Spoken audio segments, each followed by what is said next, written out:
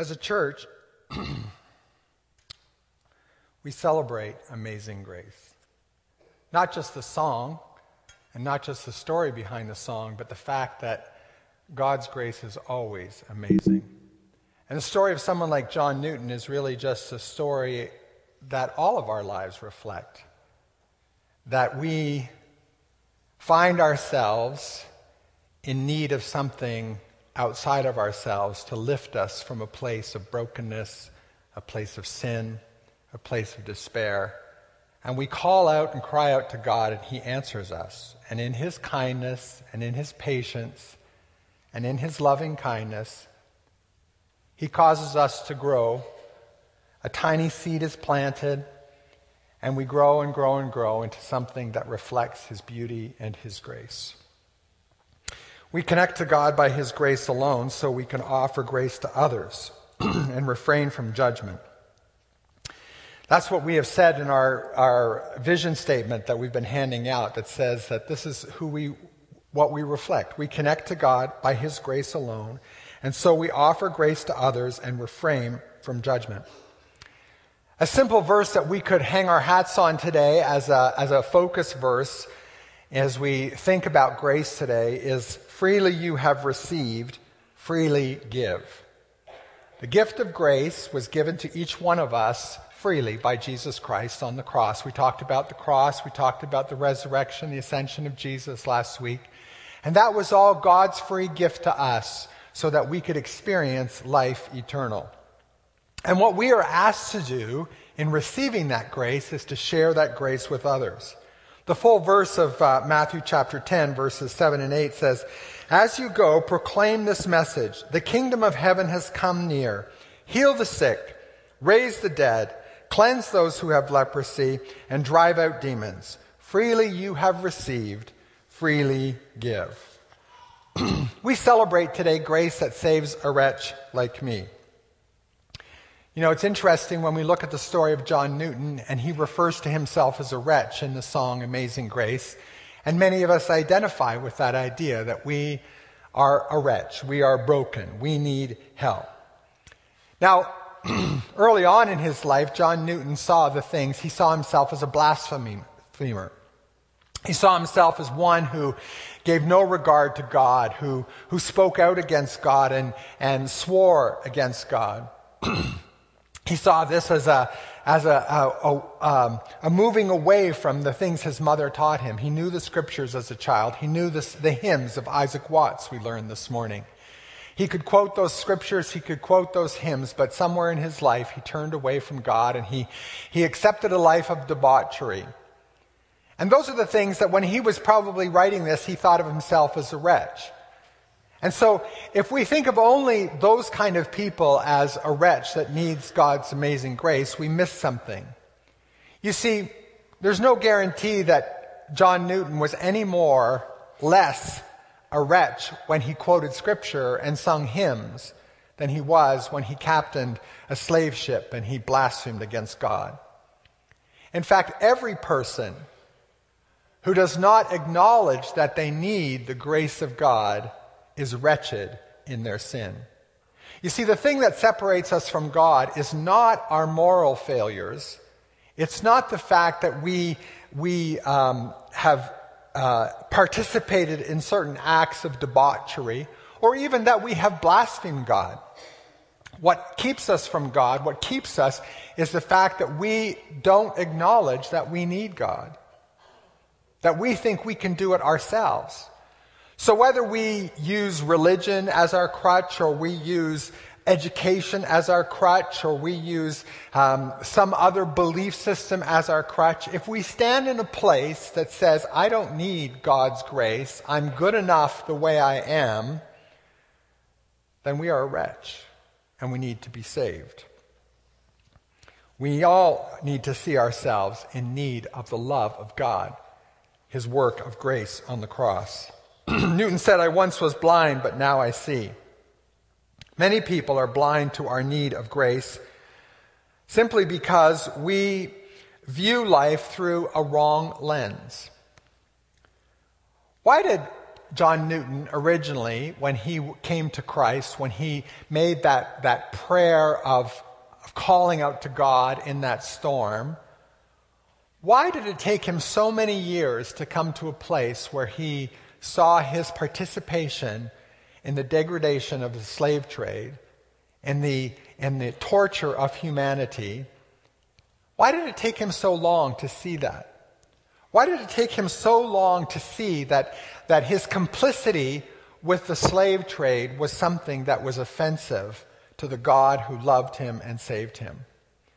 It's a great picture of God's amazing grace when you consider that God took a man like John Newton, who was involved in a sin so grievous to us today, we would understand it as being a horrific thing to take people from their homes, to rip them from their homes, shackle them in chains, beat them, torture them, rape them, do all kinds of horrible things to them, and use them for our own economic gain. We would see that as a horrible thing. But for John Newton, he didn't see it as a horrible thing for many, many years. How is that? How could that be? Well, I think it's like many of us, we don't see how wretched we really are and how we are complicit with the enemy so often because we are looking through the lens of the world and not through the lens of Jesus. We don't put ourselves in a place to see things as Jesus sees them. We would rather see things the way the world sees them. And John Newton lived in a world where slavery was accepted. Not just accepted, it was supported. It was seen as being crucial to the economic stability of their country. Elections were won based on people's position on the slave trade and support of the slave trade. Because people saw this as something that was part of the empire's stability and its superiority in the world. You see, the British Empire at the time thought they had a sovereign right to rule the world. And that meant ruling black people from Africa who had no education, who didn't know the superior life form that the British believed that they knew. And they believed it was their right to take those slaves from Africa and put them in the West Indies to farm their sugar cane and to support their system of trade. You see, John Newton bought into that because that was the narrative of the empire. That was the narrative of his day. And he didn't see that he himself was complicit in that work. He was blind. But when he wrote Amazing Grace, he said, "Now I see." John Newton talked about grace that leads us home. You see, grace isn't just for that very instant that we call out to God and we are saved. Grace is not just about being born again, coming to Christ, becoming part of God's family, whatever phraseology we want to use for it. Grace is not just about that moment. Grace is the journey that takes us from that place and brings us to the place where we go home. It's that grace is all about the journey that takes us from our dim view of reality and humanity and enlightens us and opens our eyes to see the truth. It's grace that caused his eyes to see, and it's grace that led him home. It's grace that transformed his heart from not just being a blasphemer, but from being a slave trader to becoming a crusader for the rights of humanity. For his influence over people like William Wilberforce, who fought in Parliament for the ending and the abolition of slavery. It was this transformation of the journey of his life. It was the patience and the loving kindness of God that brought him through in his lifetime from being that wretched slave trader, blasphemer, to becoming a man on his deathbed that people praised for his courage and for his willingness to stand up for what is right, even against the power of the empire that he belonged to. You see, the grace of God is not something that we just enjoy for a moment when we come to him and we proclaim our sinfulness and our need for him, we all depend upon the grace of God every moment of the journey of our life. Because our eyes are dim, we are deceived in many ways by the enemy and by the world, and we need that unfolding of God's grace, that patience, that kindness. And that's why we say that we offer grace without judgment. Because you see, if God were to judge us according to our sins, even those of us who've been on the journey for a long time, if God were to judge us according to our sins, we would be destroyed. King David said that God does not judge us according to our sins because we can't even fathom the fact of the sin that we are complicit in our life. It's only God's grace that keeps us going and the process of redemption. We call that, in theological terms, sanctification. That's the work of grace in our life. The Methodists called that the second work of grace. Salvation was the first work of grace, and then it was the second work of grace that brought sanctification to our life and brought us into a place where God could receive us home. We all need grace every moment. There's not a one of us in this room that can say that we have stopped needing the grace of God. There's not one of us in this room that could say we don't need our eyes to be opened further to the darkness of our own soul and to the complicity that we have with the world systems around us. The concept of judging one another began in the garden when Eve and Adam ate from the fruit and they understood the difference between good and evil, or at least they thought they did. You see, God had told them, don't eat of that fruit. Don't eat of that fruit because, yes, it is the tree of the knowledge of good and evil. And once you eat that fruit, you will become judgmental of one another and of all the people around you. And God wanted to keep for himself that right to judge others. But no, they heard the temptation of the serpent and they took, and immediately their eyes were open and they began to judge one another. They saw their nakedness, they saw their faults, they saw their flaws. They began to blame one another. They began to argue with one another. They hid from God. Their sons murdered one another. It all began when they began to judge one another. You see, the one thing that we need to keep ourselves from, if we really understand how amazing God's grace is, we need to step back from our judgment for others. We need to be prepared to let God do his work in the life of the person that's beside us this morning. They may be broken. You may be able to see faults in their life. You may be able to see failures in their life. But you need to trust the same God whose grace has you on a journey, has them on a journey. That's why Jesus said, don't judge your brother by looking at the splinter in their eye because you have a beam in your own eye. Just take care of what's in your own eye. I'll take care of the splinter in the other person's eye. I value that kind of grace here. I value the kind of grace that understands that each one of us are on the journey of grace and our eyes haven't been completely open. Some of us are blind by our moral failures, our propensity towards sin. Some of us are blind by our addiction. Some of us are blinded by greed. Some of us are blinded by our religion and our self-righteousness.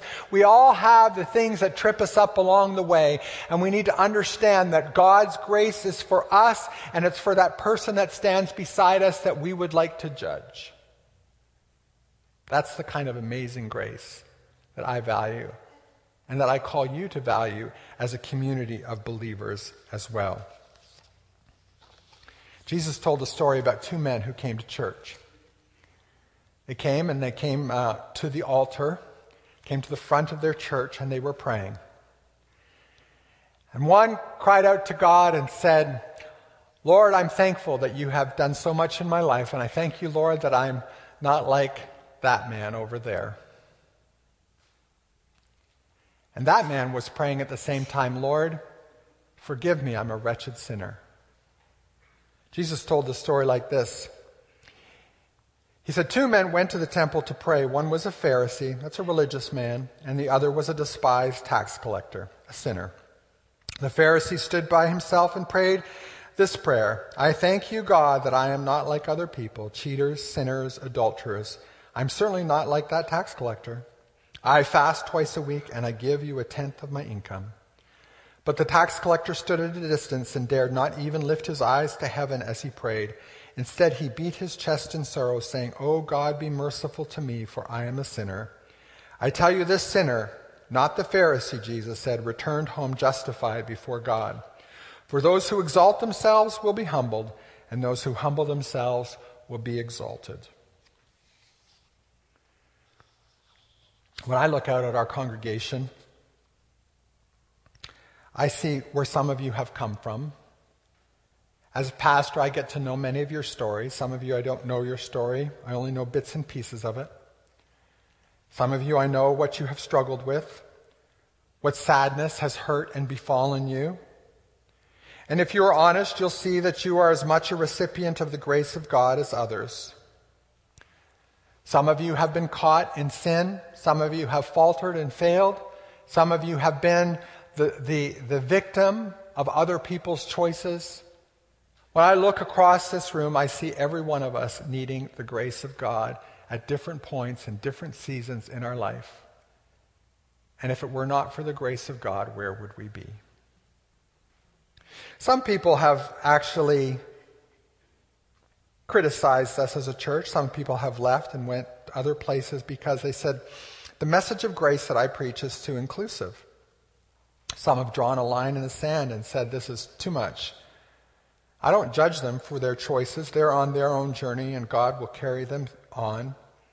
But I will say that I believe that if we cannot fellowship in a place where sinners stand, then we have a slim understanding of God's amazing grace. If we don't recognize that the person standing beside us is a sinner and that we too are sinners in need of God's grace, then we have missed something about how wonderful and how amazing God's grace is. What do you need God's grace to overcome today? Jesus said, as you go, proclaim this message: the kingdom of heaven has come near. Heal the sick, raise the dead, cleanse those who have leprosy, drive out demons. Freely you have received, freely give. You can only give the grace of God to others at the place where you have received it. It's only where you have experienced this amazing grace can you truly be a person that is able to share that grace with others. Are you feeling the weight of sin? God's grace is here for you.